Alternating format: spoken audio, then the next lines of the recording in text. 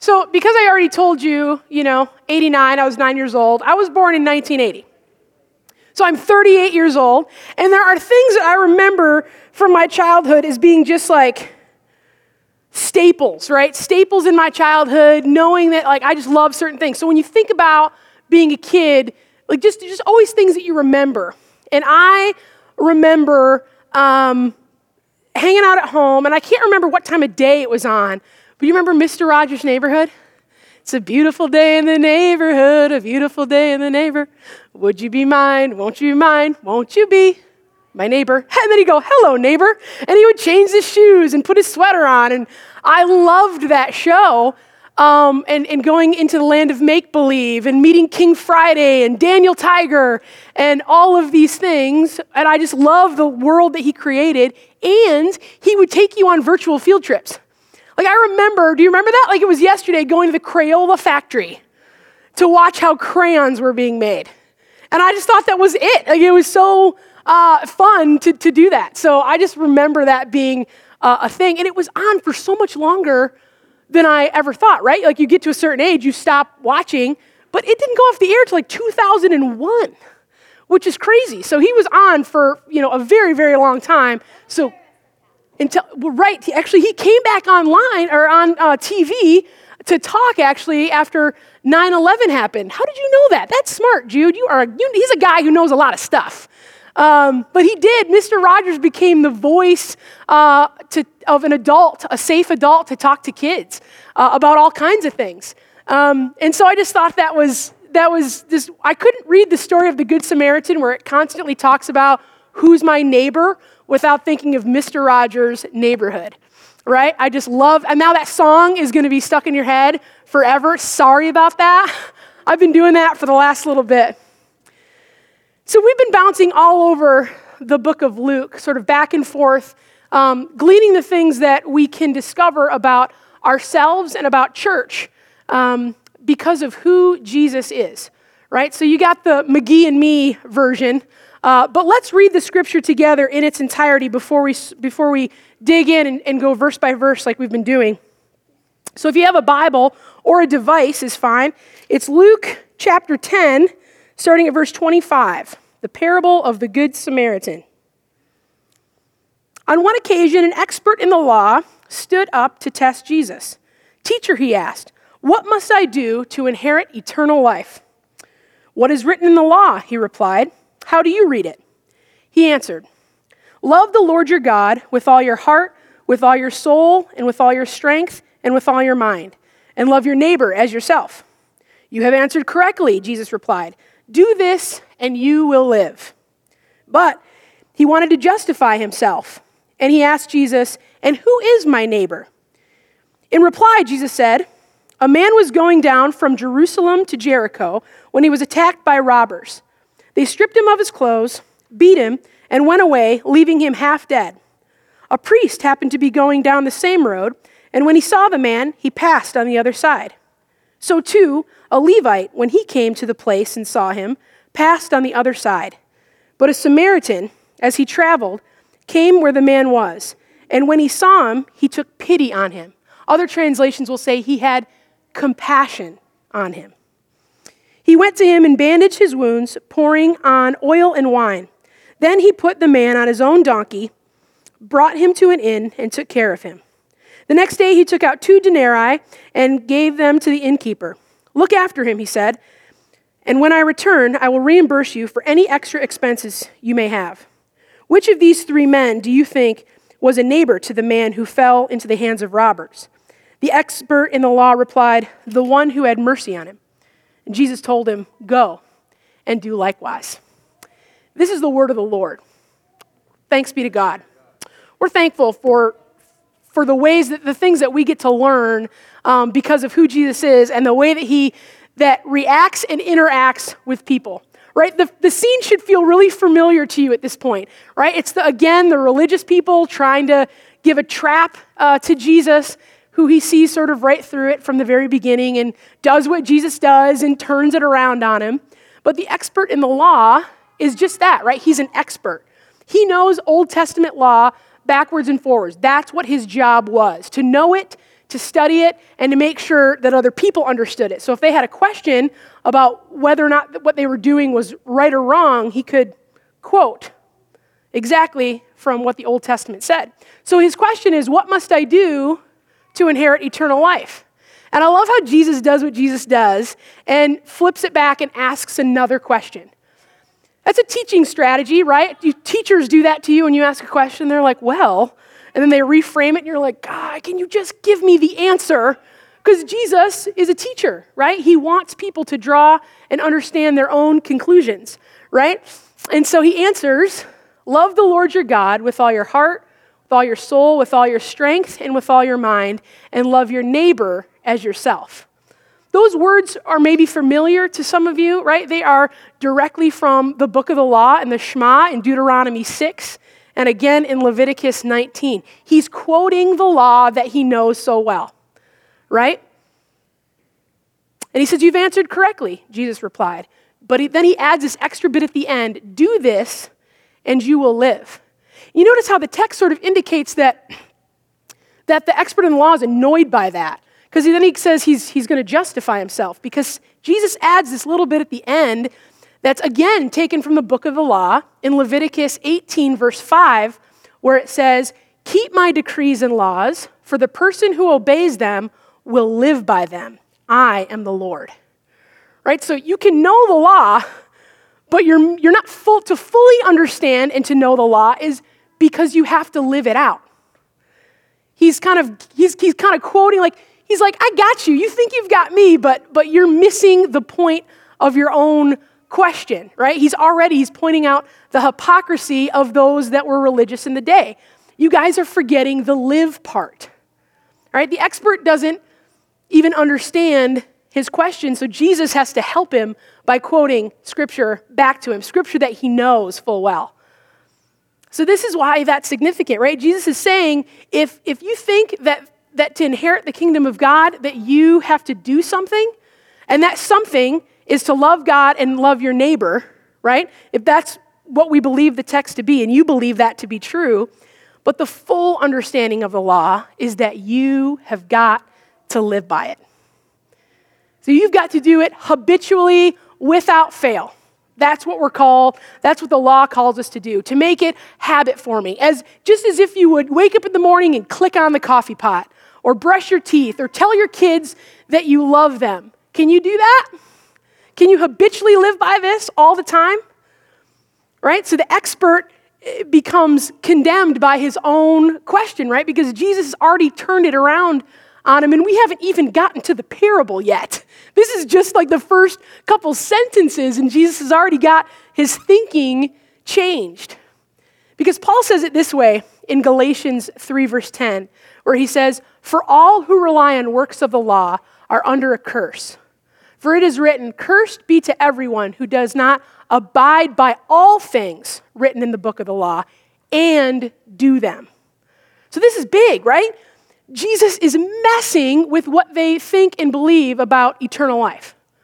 Because for this guy, it means the first time that somebody cuts in front of him in the falafel line, there goes your eternal life. It's out the door. The next time, maybe if he sneaks a peek at his neighbor's wife, you're out, you're done. Eternal life is no longer for you. You have to abide by all things and do them. Because Paul goes on to tell us that the law was never about bringing us salvation. It's not what it was about. It was about, the law is meant to guide us and point us to Jesus, to give us parameters to love Jesus better, to love God more, so that we can love people more. He's asking the wrong question. What must I do? You can't do anything. We talk about it all the time. You can't do anything, but we spend so much time talking about me, what can I do? C.S. Lewis, I love this little quote.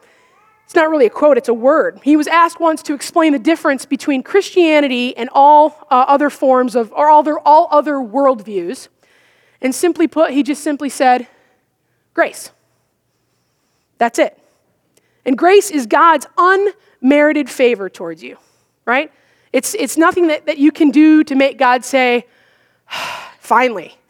You got it. You did all the things, you made it right, you're in. Congratulations. That's not how grace works, right? We can preach it to other people, right? And say that God's grace is for you. It is huge in what it means to be reformed, right? We're a Christian Reformed church, and that is a huge pillar of what we talk about, is grace, not works. But how often is that not how we always live? I feel like sometimes we live by these, like we carry these scales with us, and it's like we hope that eventually through our life that the good things we do will outweigh the bad things. That if I do enough things, then I'm going to have enough in my good column. And I also have Jesus, and I believe that to be true. So he's pretty weighty on the good side, but I'm still trying to, what can I do, or what should I not do? Or how should I spend my time, and how shouldn't I? What is good, and what is bad? And that's the thing that we're trying to prove is our worth, right? Hoping that at the end, there's enough good, knowing that Jesus stands on our side, but we're still trying to say, am I worth enough? Am I worth enough to be loved by Jesus?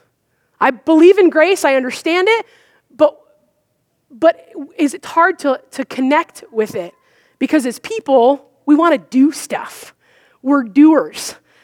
We want to have a solution to a problem. We want to go out and move mountains ourselves and do things. It's the wrong question. It's not about what we do, it's about who we know. Right? We're worthy because Jesus makes us worthy by his death on the cross. We like to focus a lot on our sin, right? And understanding that we are sinners saved by Jesus Christ. That's true. That is truth every day. But as Christians, right, we focus so much on our sinful nature that we forget, because of Christ's death and resurrection, we are saints. That we are enfolded into the body and the priesthood of believers, and that sin no longer has a hold on us. We are worthy because Christ makes us worthy. And there's nothing that you're going to ever be able to do enough or not enough that is going to change that simple fact. He's interesting. The expert is an expert, right? He's not a dumb guy. He knows things. But the spotlight's on him. So he's got to look for some sort of loophole, right? So he's good. He's a religious Jew, and therefore he defines his neighbor as other good religious Jews, right? If I'm supposed to love God and love my neighbor, and my neighbors are people like me, then yeah, I think I got it. Like, I think I stand a chance at doing this, right? That logic backfires, right? It backfires, so he responds in verse 29, but he wanted to justify himself. He's like, I see what you're doing with that little verse you tacked on at the end from Leviticus. Nice move, Jesus. I'm going to justify myself and ask you this question then. Who's my neighbor? In verse 30, Jesus replies. And now we get into the parable section of the story, right? A man was going down from Jerusalem to Jericho when he was attacked by robbers. They stripped him of his clothes, beat him, and went away, leaving him half dead. A priest happened to be going down the same road, and when he saw the man, he passed by on the other side. Okay, so I got to go spend some time in Israel, so I took a bunch of pictures. Can you show the first, show the first one, then we'll see where we go from there. I gave him, okay, you're starting with that one. That was just outside Jericho where I rode a donkey. A very nice Bedouin man allowed me to go on a donkey. Okay, so this is the terrain around from the road from Jericho to, or from Jerusalem to Jericho. So we know Jerusalem's on a hill, and you're going to go down to Jericho. That road is narrow and rough, and it's rocky, and the terrain is desolate. Go to the next one. So that's and now I can't think of what it's called. A monastery, there we go, built into the side there, and that's where part of the road. So if you go to the next one, you can sort of see how small the road is. That's the old first century road, right? Can you even see it in there? It is so small and so narrow. Is there one more, Josh? There we go. So that's a little bit bigger where it's coming out. That's the more of the modern day roads. But that road was nicknamed the Way of Blood, because it was so dangerous, right? There are switchbacks. It drops 3,000 feet in elevation. So you're kind of going down on some of this loose gravel and this loose terrain, and it's difficult, right? Everybody's familiar with this road. If they've gone up to the temple at some point, the people that Jesus is talking to have walked that road. They know that it's got a reputation for being filled with thieves and robbers and things like that, okay? So the implication here that this guy is left for dead, therefore, if he doesn't get help soon, he will die, okay? So we have this guy, he's left for dead, and enter the priest. So people listening to the story have got to be thinking, okay, here's the hero of our story, right? The church guy comes in and he's gonna do the right thing. He's gonna help. But what does he do? He sees him and he keeps moving. He doesn't just, in a road that small, this narrow, you really can't even walk side by side with each other. So you see him and you move him. To go on the other side of the road isn't like, I'm going to go to the other side of the road. I feel like he would have to have climbed partially up on rock to sort of get away from him. It was unavoidable, and yet he avoided on this really, really, really tiny road. So then we get to a Levite, and think assistant to the priest kind of a guy, right? And he came to the same place, and he also passed by. How they passed by, I still don't know. I think maybe it might have even been accurate in the cartoon where there was an actual tiptoe around a person, because that road is so small. It was actually too dangerous for us. They wouldn't let us go on it.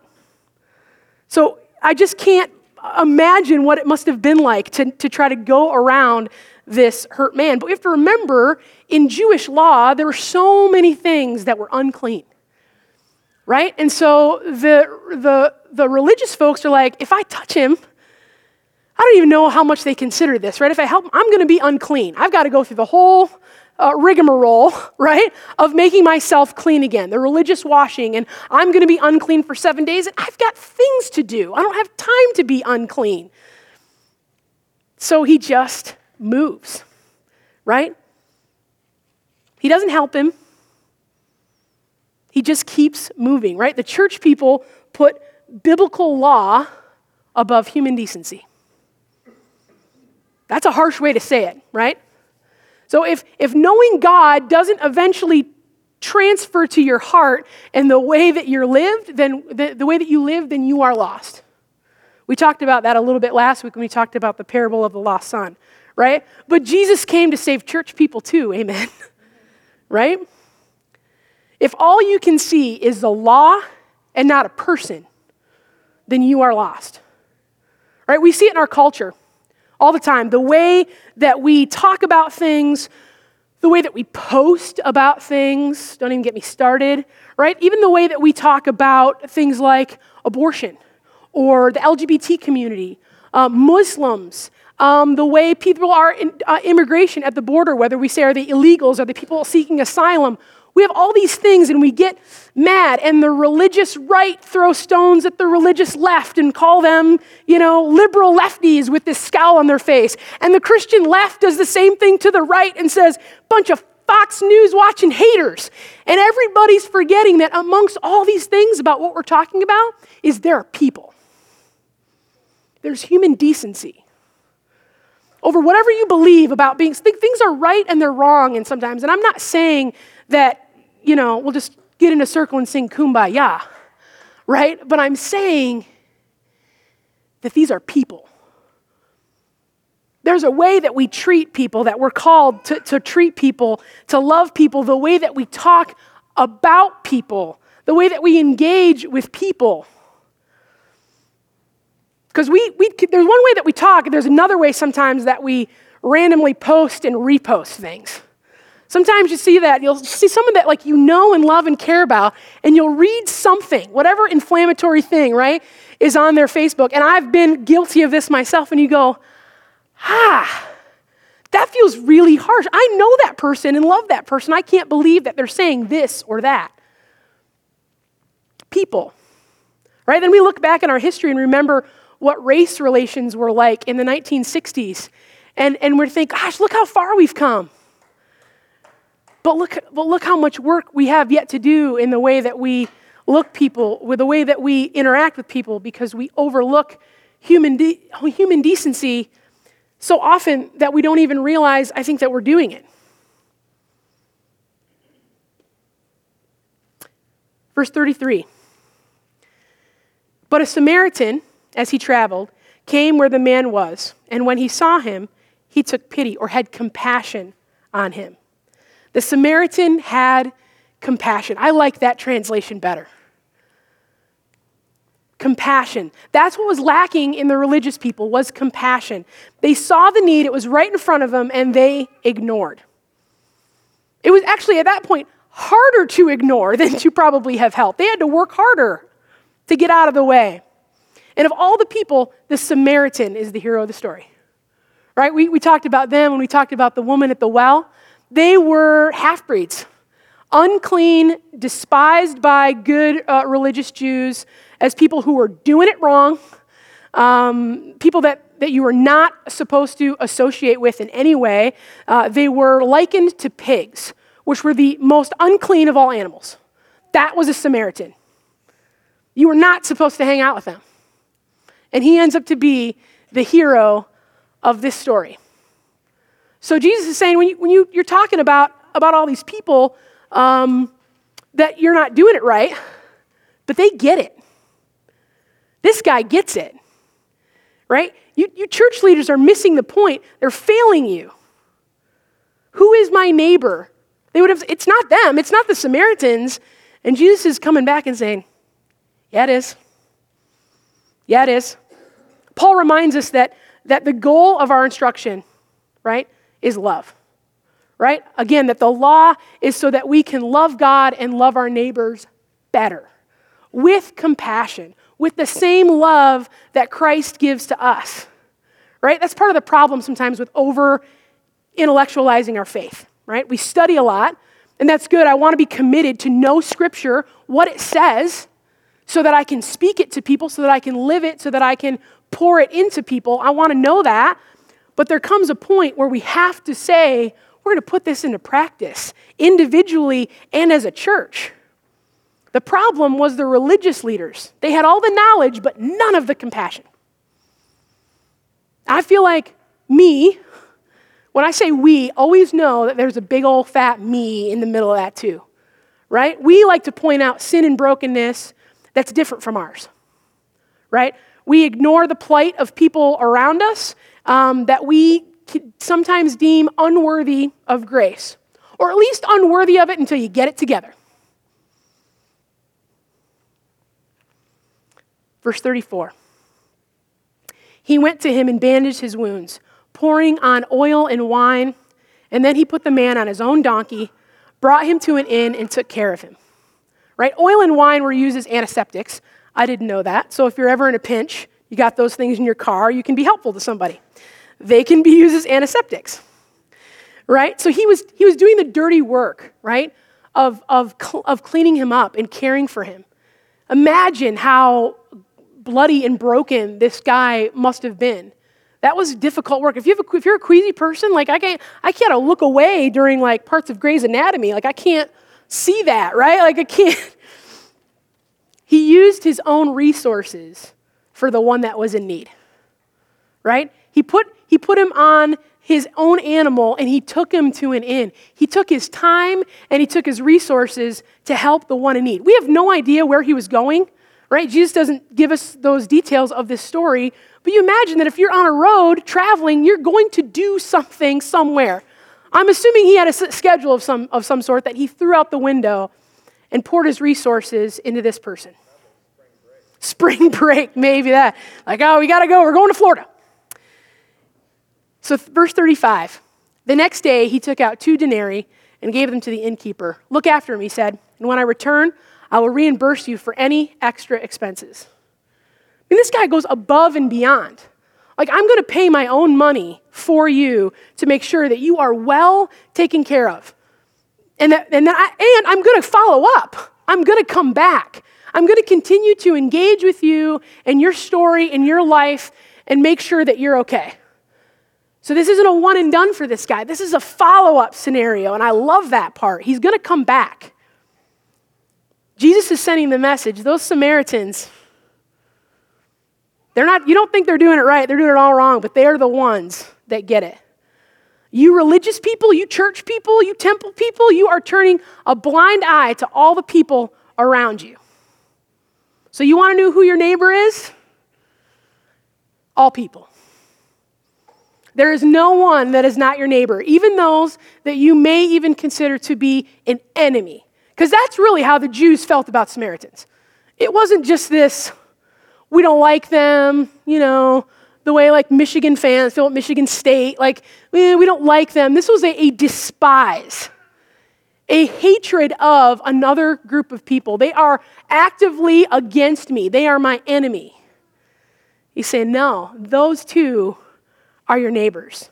Which of these three do you think was a neighbor to the man who fell in the hands of robbers? The expert in the law replied, the one who had mercy on them.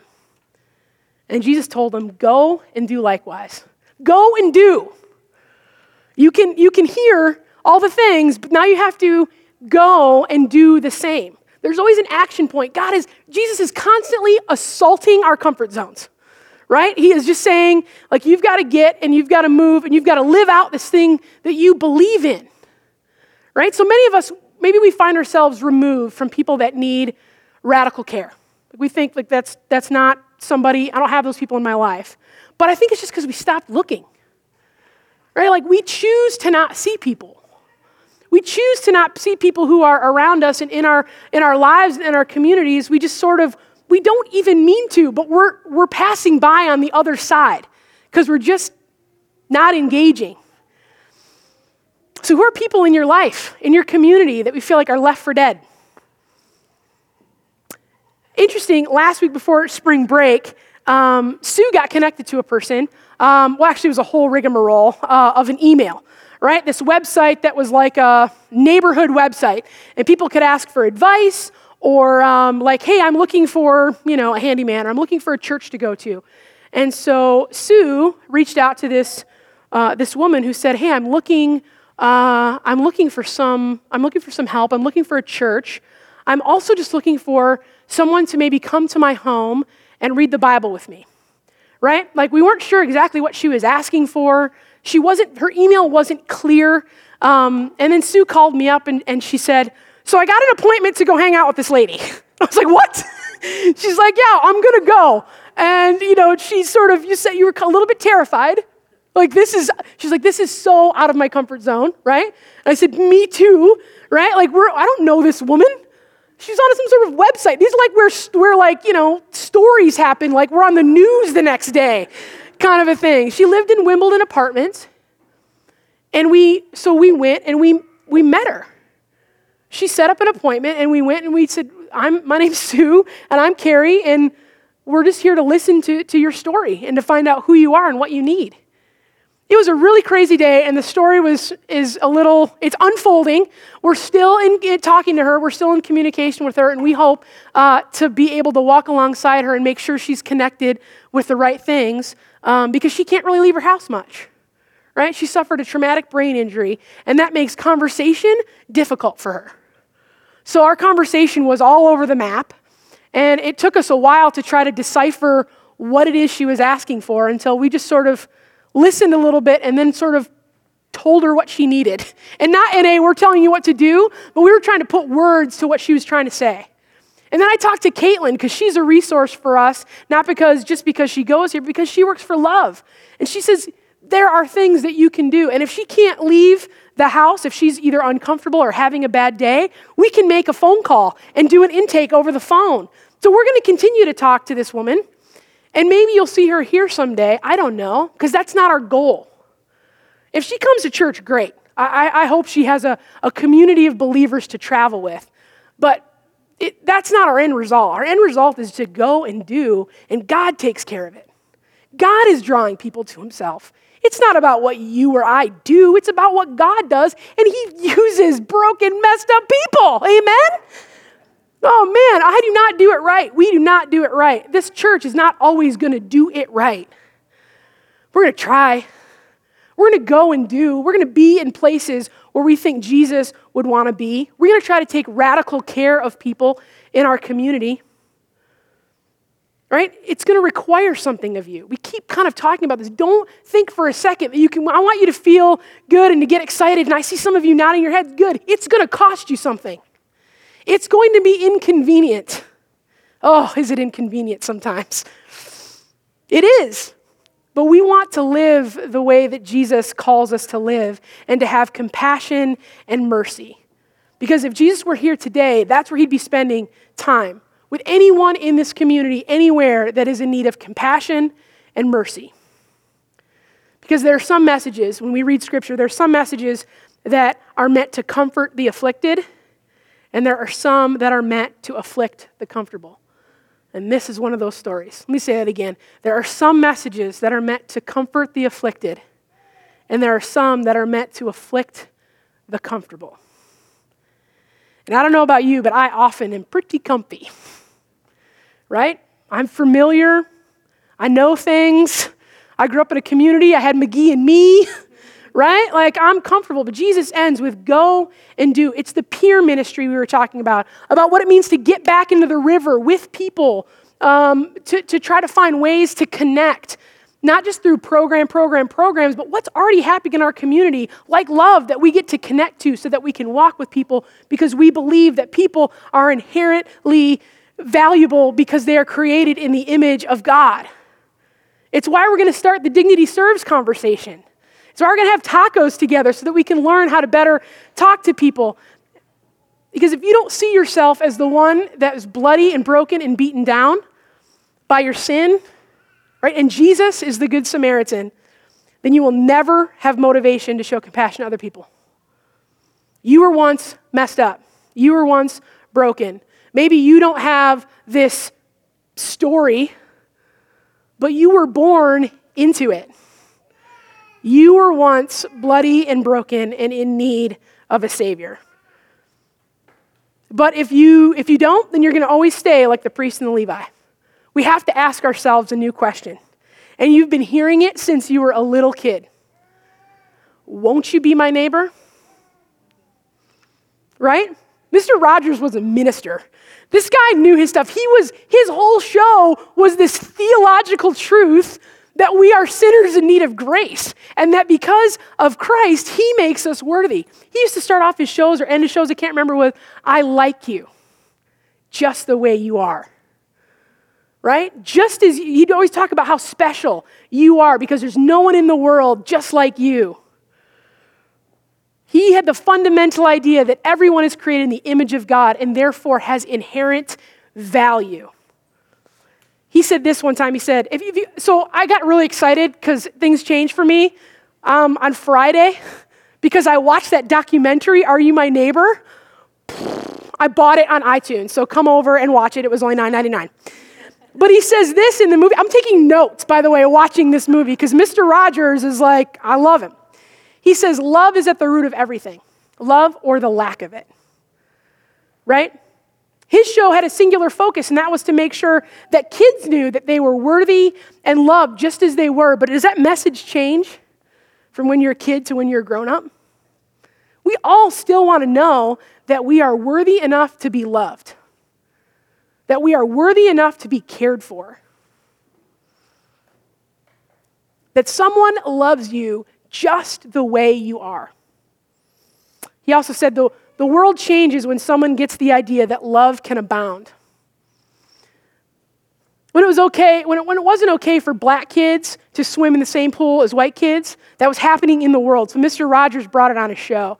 And he had Mr. Clemens, or Officer Clemens, I think. Do you remember this? Was his character on his show that was a police officer, an African-American police officer, and he was in this kiddie pool.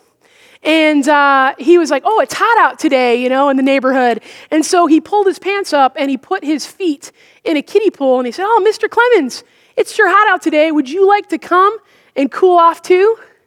And so Mr. Clemens, thank you, Mr. Rogers. And he puts his feet in the pool too. And there's people, he's like, well, I don't have a towel. Don't worry, you can share mine. And at the end, Mr. Rogers dries off his feet. Tell tell me that's not theologically on purpose, right? These things are wrong in the world, and I'm going to love people as I love myself, because people are worthy of love. Right? The idea that the love of Christ keeps us together, and that love is to be shared and to be offered to the world. Who's my neighbor? I dare you to find someone that's not your neighbor. Instead of asking, who's my neighbor, invite them in. That's why I love it. Mr. Rogers' version is an invitation. Would you be my neighbor? Could you be my neighbor? Please? Won't you be my neighbor? Like, these are all, it's kind of funny, but they're all invitations of saying, I am willing to know you and to love you because you have inherent value because Christ loved me first. I can love because Christ loved me first, because I see you, and I'm here to offer you help and hope because I have help and hope. That's who I want to be as people, and that is absolutely who we want to be as a church. I see you, and you are worthy of love, and this place is for you. And Jesus Christ loves you. And we get to be the people that are the ones that physically get to hug them and love them and nurture them and care for them because of who Jesus is. Amen. Let's pray. God, you are so good. And your love for us is radical and amazing and life-changing. And we have done nothing to earn it or deserve it, but you give it to us anyway because of your abounding grace and mercy. God, that you sent your Son for the sole purpose to die for us because he was going to do what we couldn't do, and that's make us clean, make us whole, make us pure. So God, I pray that we are able to take that truth, to know it and to believe it so intrinsically in who we are that it just flows out from us. That we find people in our communities, in our lives that need compassion and that they need love and they need to be known and shown that they are worthy. Not for who they are, but because of whose they are. Because you make us worthy. And God, there are people in our lives and in our communities that don't know that truth. They don't see their value and their worth, or if they do, they're putting it in loads of garbage. Stuff that they want to bring them light and life, but all it does is drag them down. So can we be those people in this place where we don't worry so much about the rules and the laws, but we don't overlook human decency? Because people have a place with you, which means they have a place with us. Help us to be those kind of people. For in Jesus' name we pray and believe. Amen.